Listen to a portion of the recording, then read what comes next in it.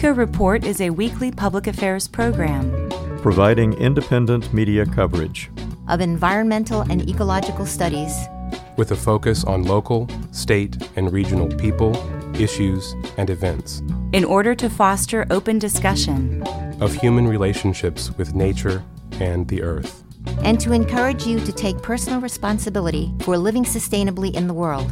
Eco Report is produced by an independent team of volunteers working at the studios of Community Radio WFHB in Bloomington, Indiana, and financially supported by listeners like you.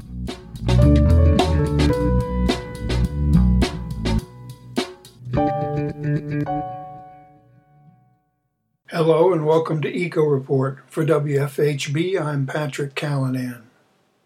And I'm Sarah Callanan. Today in our feature, Enrique Sands from the Indiana Environmental Reporter talks about coal ash disposal in Chesterton, Indiana. That's coming up later in the program, but first your environmental headlines. The Muncie Indiana Star Press reports that AquaBounty Technologies, a land-based salmon farming pioneer, has successfully commenced the commercial-scale harvest of conventional Atlantic salmon raised at its first farm in the United States. The paper reports on AquaBounty's first harvest at its Albany, Indiana farm. As part of the effort, the company has established the necessary supply chain connections to key markets and is formalizing commercial customer agreements. Land-based aquaculture is a method for supplying fresh and healthy salmon. This harvest is a result of AquaBounty's almost 30 years of experience in raising Atlantic salmon. With rising concerns about the safety and security of our food sources, AquaBounty offers a consistent supply of salmon that is raised domestically in the U.S. The farm is monitored closely in a disease-free environment without the use of antibiotics.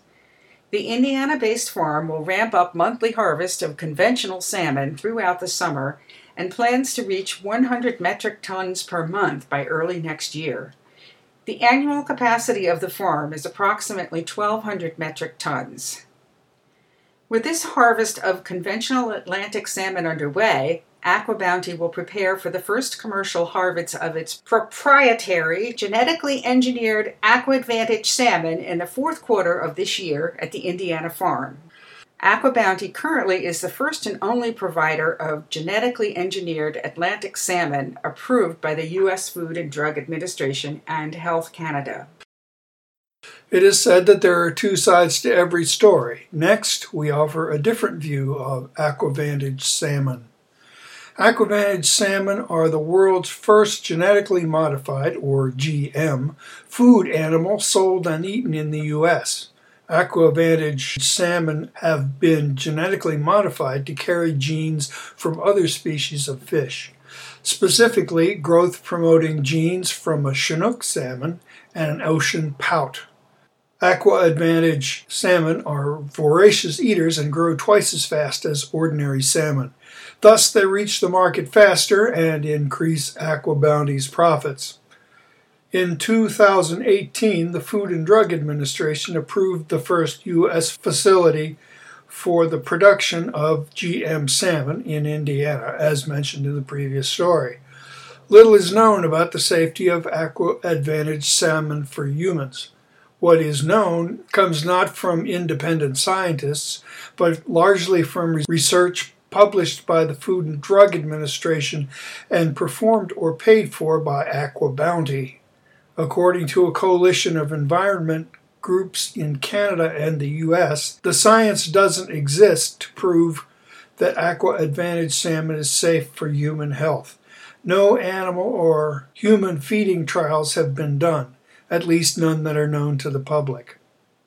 According to Alexis Baden-Mayer of the Organic Consumers Association, in testimony presented to the Food and Drug Administration during hearings on the salmon, AquAdvantage salmon shouldn't be approved for human consumption because the data doesn't show that such salmon are similar enough to normal salmon to be considered safe.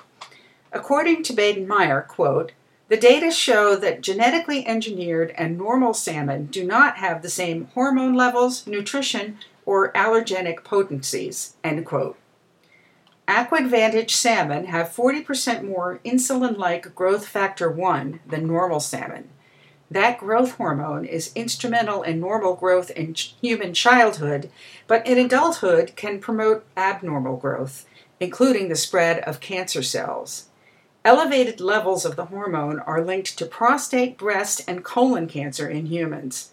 Tim Schwab, a food researcher with Food and Water Watch, says that the fact that AquaBounty used testing methods that failed to detect any growth hormone, quote, really raised eyebrows in the scientific community, end quote.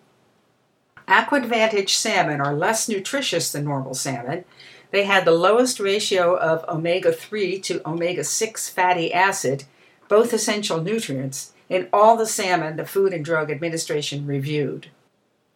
The data also showed that GM salmon have greater allergic potencies than normal salmon, increasing the risk of potentially deadly allergic reactions in people who eat them.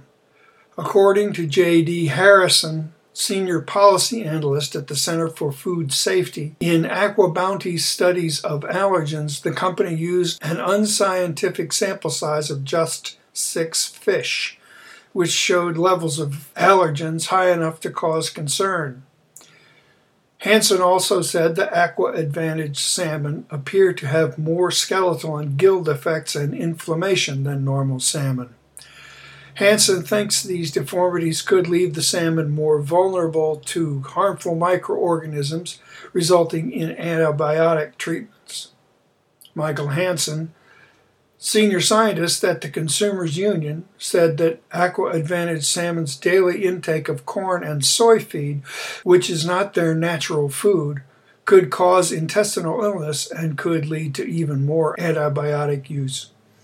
In Bayer Madden's opinion, quote, with all that we know and all that we don't know about GM salmon, there is no other way to protect public health than to keep it out of the food supply, end quote. Several large grocery stores, including Safeway, Costco, Kroger, Target, Trader Joe's, and Whole Foods, have pledged not to stock AquAdvantage salmon after campaigns by consumer groups. In short, AquAdvantage salmon are controversial. Duke Energy is seeking to have customers pay for the company operating inefficient and costly coal-fired utility plants. The national business group Advanced Energy Economy filed its initial testimony before the Indiana Utility Regulatory Commission, calling for the commission to no longer allow Duke Energy Indiana to pass along costs to customers. Quote, Hoosiers should not have to pay more so the state's utilities can continue to run power plants that are dirty and uneconomic, end quote, said Dylan Reed, Director of Advanced Energy Economy. Quote, because of a regulatory loophole that lets utilities decide when to run their plants, regardless of cost, Duke was able to overcharge consumers by more than $20 million in just 3 months in 2019. That has to stop, end quote. One of the plants racking up losses is Edwardsport. This plant was built under the Daniels administration and promoted as a, quote, clean coal, end quote, operation. The plant has been a boondoggle from the beginning. There were all kinds of engineering problems. So now Duke wants customers to pay for their failures. A new analysis by scientists at the Swiss-based International Union for Conservation of Nature, or IUCN, found that lemurs and the North Atlantic right whale are on the brink of extinction. For lemurs, the analysis found that almost 1/3 of the species in Madagascar are critically endangered, while 98% are threatened or worse, according to the IUCN's updated red list of threatened species. The demise of lemurs is largely attributed to deforestation and hunting in Madagascar. To put that in numbers instead of percentages, 33 lemur species are critically endangered, with 103 of the 107 surviving species threatened with extinction, according to IUCN. The updated list now has 13 species pushed into the critically endangered category due to human activity. According to Gretel Aguilar of IUCN, the single most important issue in Madagascar is the need for alternative, sustainable livelihoods to replace the current reliance on deforestation and unsustainable use of wildlife.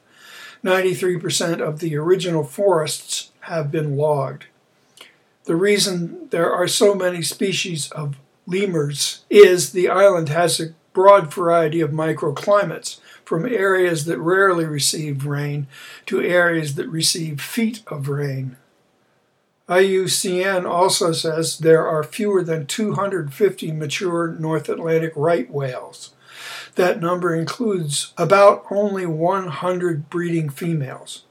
This year has been the greatest number of births in several years, at 10 calves.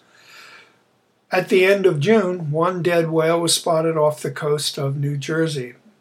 That 6-month-old calf had been struck several times on the head, suggesting one or possibly two vehicle collisions, according to the New York Times. Collisions with ships, entanglements in fishing nets, and underwater noise pollution are killing the animals, which rely on echolocation for basic activities such as feeding, communicating, and finding mates. There are measures that could be taken that would reduce the toll, but the shipping and fishing industries have been unwilling to make the sacrifices. The North Atlantic right whale also faces an increased threat from the climate crisis. The IUCN says that warming ocean temperatures have most likely pushed the species' main prey species, copepods, farther north during summer, into the Gulf of St. Lawrence, where the whales are more exposed to accidental encounters with ships and also at high risk of entanglement in crab pot ropes. When the electric car revolution arrives, will there be enough places to plug in? There are now 26,000 electric vehicle, or EV, charging stations open to the public in the U.S., but the country and the world will need thousands more if drivers are going to adopt vehicles powered by batteries alone. And because they're being asked to invest before that demand arrives, automakers and charging companies are struggling to raise the numbers. Currently, EVs make up only about 1% of total new vehicle sales in the U.S., according to the Edmunds.com auto site. Electrics are much more popular in other countries, accounting for 3% of global new vehicle sales last year, the International Energy Agency says. General Motors and charging station operator EVgo said they will build over 2,700 new fast-charging plugs across the U.S. The construction will take place over the next 5 years. At some point, probably in a few years, the price of an all-electric vehicle will fall far enough to equal the cost of an equivalent gas-powered vehicle. We know that that day is coming, probably by 2024 and almost definitely by 2025.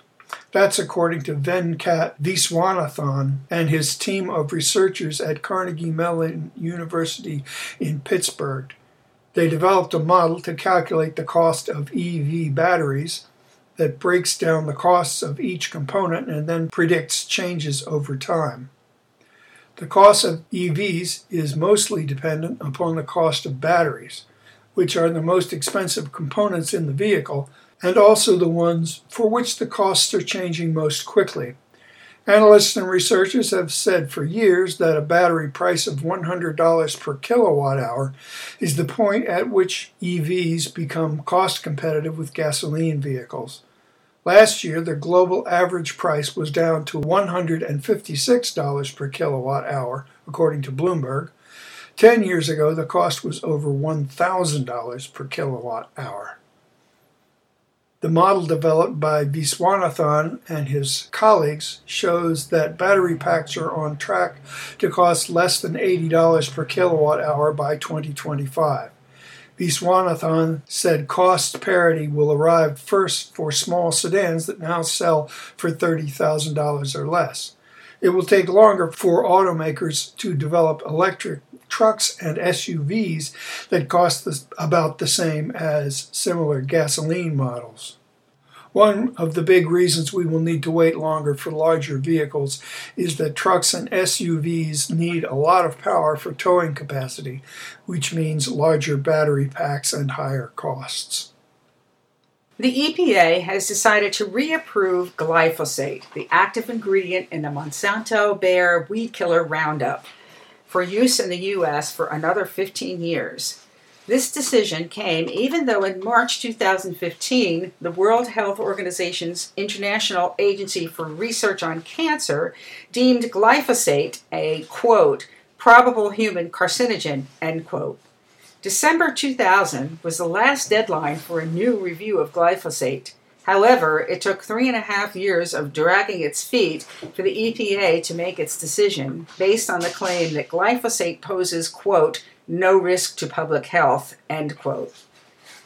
Critics of glyphosate say the herbicide should have been banned, not reapproved. In 3 cases, jury trials have sided with the plaintiffs, who claimed that they developed non-Hodgkin lymphoma, a type of blood cancer, from exposure to glyphosate. Thousands more lawsuits are waiting in the wings. Evidence uncovered in the trials revealed that Monsanto Bayer had known about glyphosate's cancer-causing ability for years, and that EPA officials colluded with the company to cover up the truth from farmers and consumers. In making its decision to reapprove, the EPA took into consideration only the pro-glyphosate studies that the manufacturer produced and ignored almost 2 decades' worth of newer, independent, peer-reviewed studies linking glyphosate to health and environmental problems. Uranium has a deadly legacy in the Grand Canyon region, and that's one reason the U.S. House of Representatives passed a defense spending bill that includes a permanent ban on new uranium mines in the area. The primary group adversely affected are the miners. They have a high rate of lung cancer. The House passed the National Defense Authorization Act with an amendment, the Grand Canyon Centennial Protection Act. The amendment would permanently ban any new uranium mines on approximately 1 million acres of public land near the Grand Canyon, according to a press release from the Grand Canyon Trust. There currently is a 20-year ban on new mining that's set to expire in 2032, but the Trump administration has tried to lift it. Amber Raimondo, the Energy Program Director for the Grand Canyon Trust, says Congress is the only governmental body that can permanently ban new ventures in the area. The Senate's version of the defense spending bill passed, but as it is, does not have the Grand Canyon Centennial Protection Act in it. Raimondo said the versions of the spending bills will next go to a conference committee to be negotiated. Environmentalists are blasting a Trump administration call for bold action to revive and strengthen the uranium mining industry, an industry whose history, they say, has left a toxic trail through the Grand Canyon. They are responding to a report last week by the Department of Energy's Nuclear Fuel Working Group, which called for the government to support both uranium mining and nuclear power technology to preserve national security. Now for our feature, we will hear Enrique Sands from the Indiana Environmental Reporter talk about coal ash disposal in Chesterton, Indiana.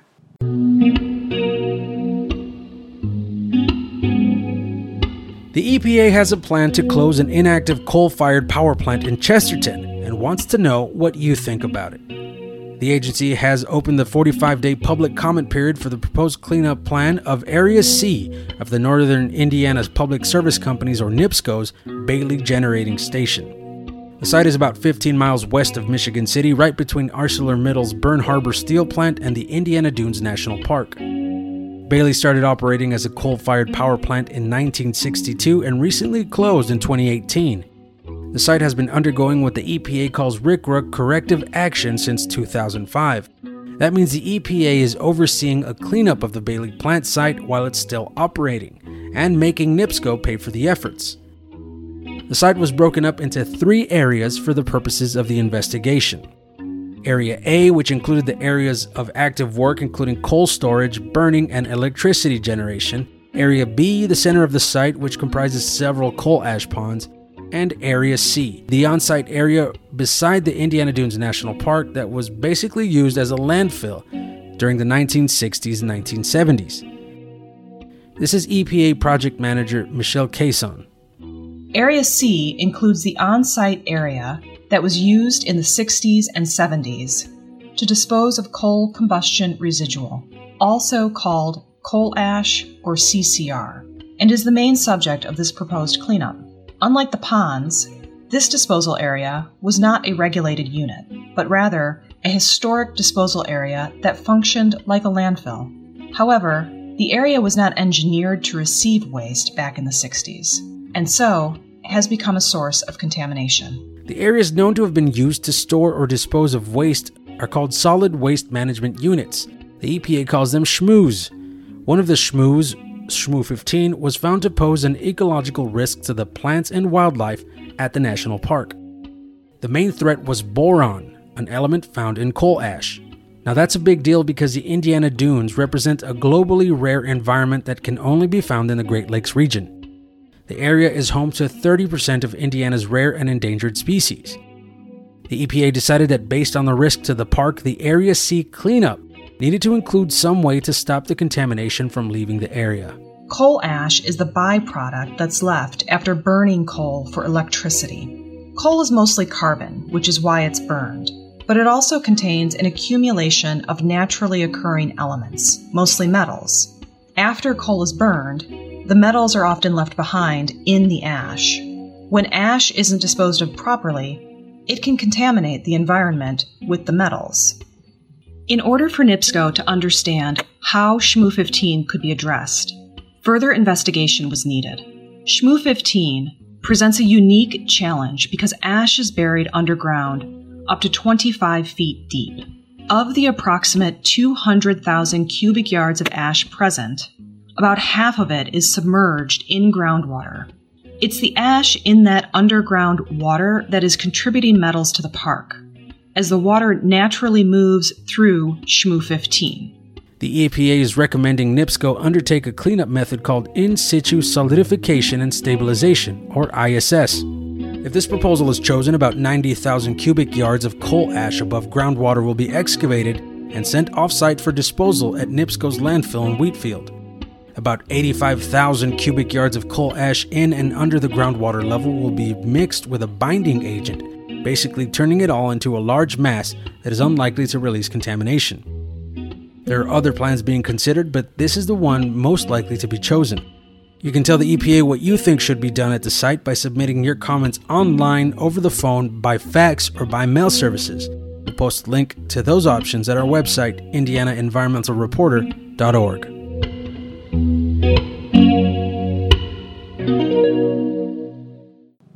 For Eco Report, I'm Sarah Callanan. And I'm Patrick Callanan.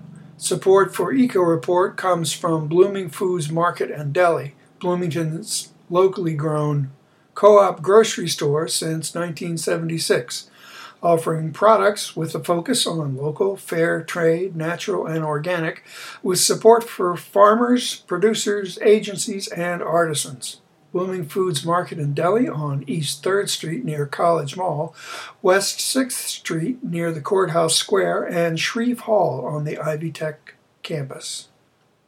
Are you looking for a way to make a difference on environmental issues?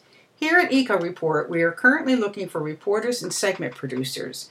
Our goal is to report facts on how we're all affected by global climate disruption and the ongoing assaults on our air, land, and water. We also celebrate ecologists, tree huggers, soil builders, and an assortment of champions who actively protect and restore our natural world, particularly those who are active in South Central Indiana. All levels of experience and all ages are welcome, and we provide the training you'll need.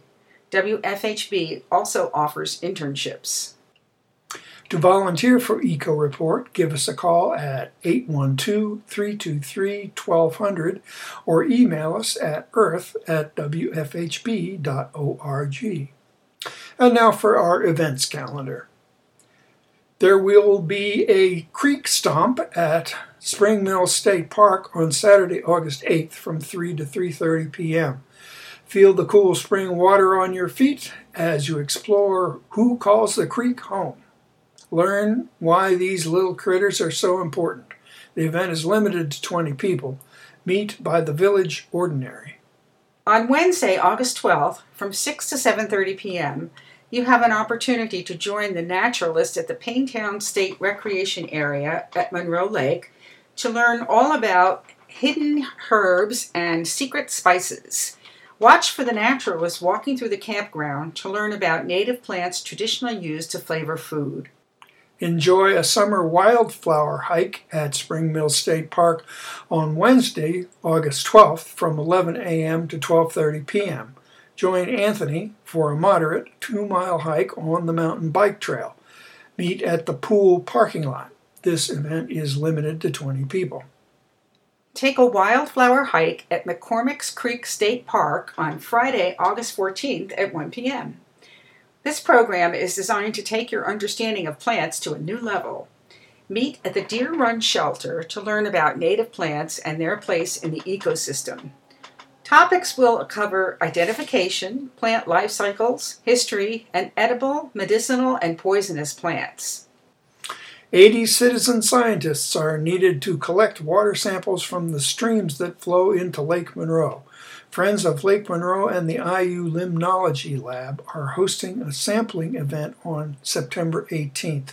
You will receive online training before the event.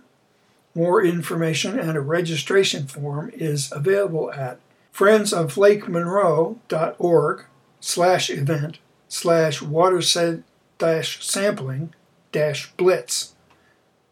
Please register by August 28th.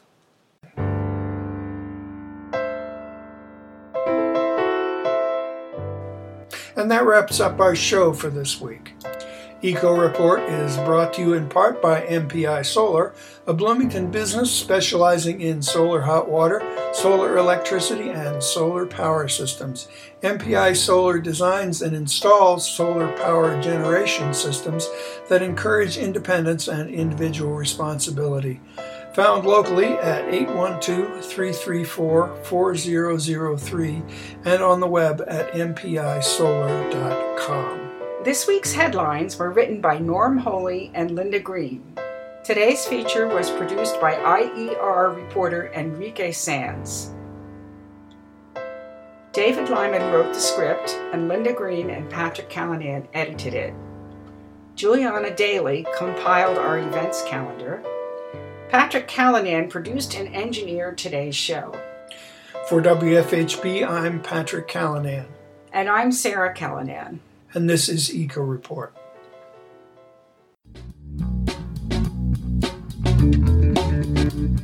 You've been listening to the Eco Report, a volunteer-powered production of Community Radio WFHB in Bloomington, Indiana. Available for download and podcast at news.wfhb.org. Eco Report is your independent, ecologically inspired news source for South Central Indiana, bringing you news that the Earth wants you to hear. Send your comments, suggestions, and story ideas directly to the Eco Report staff.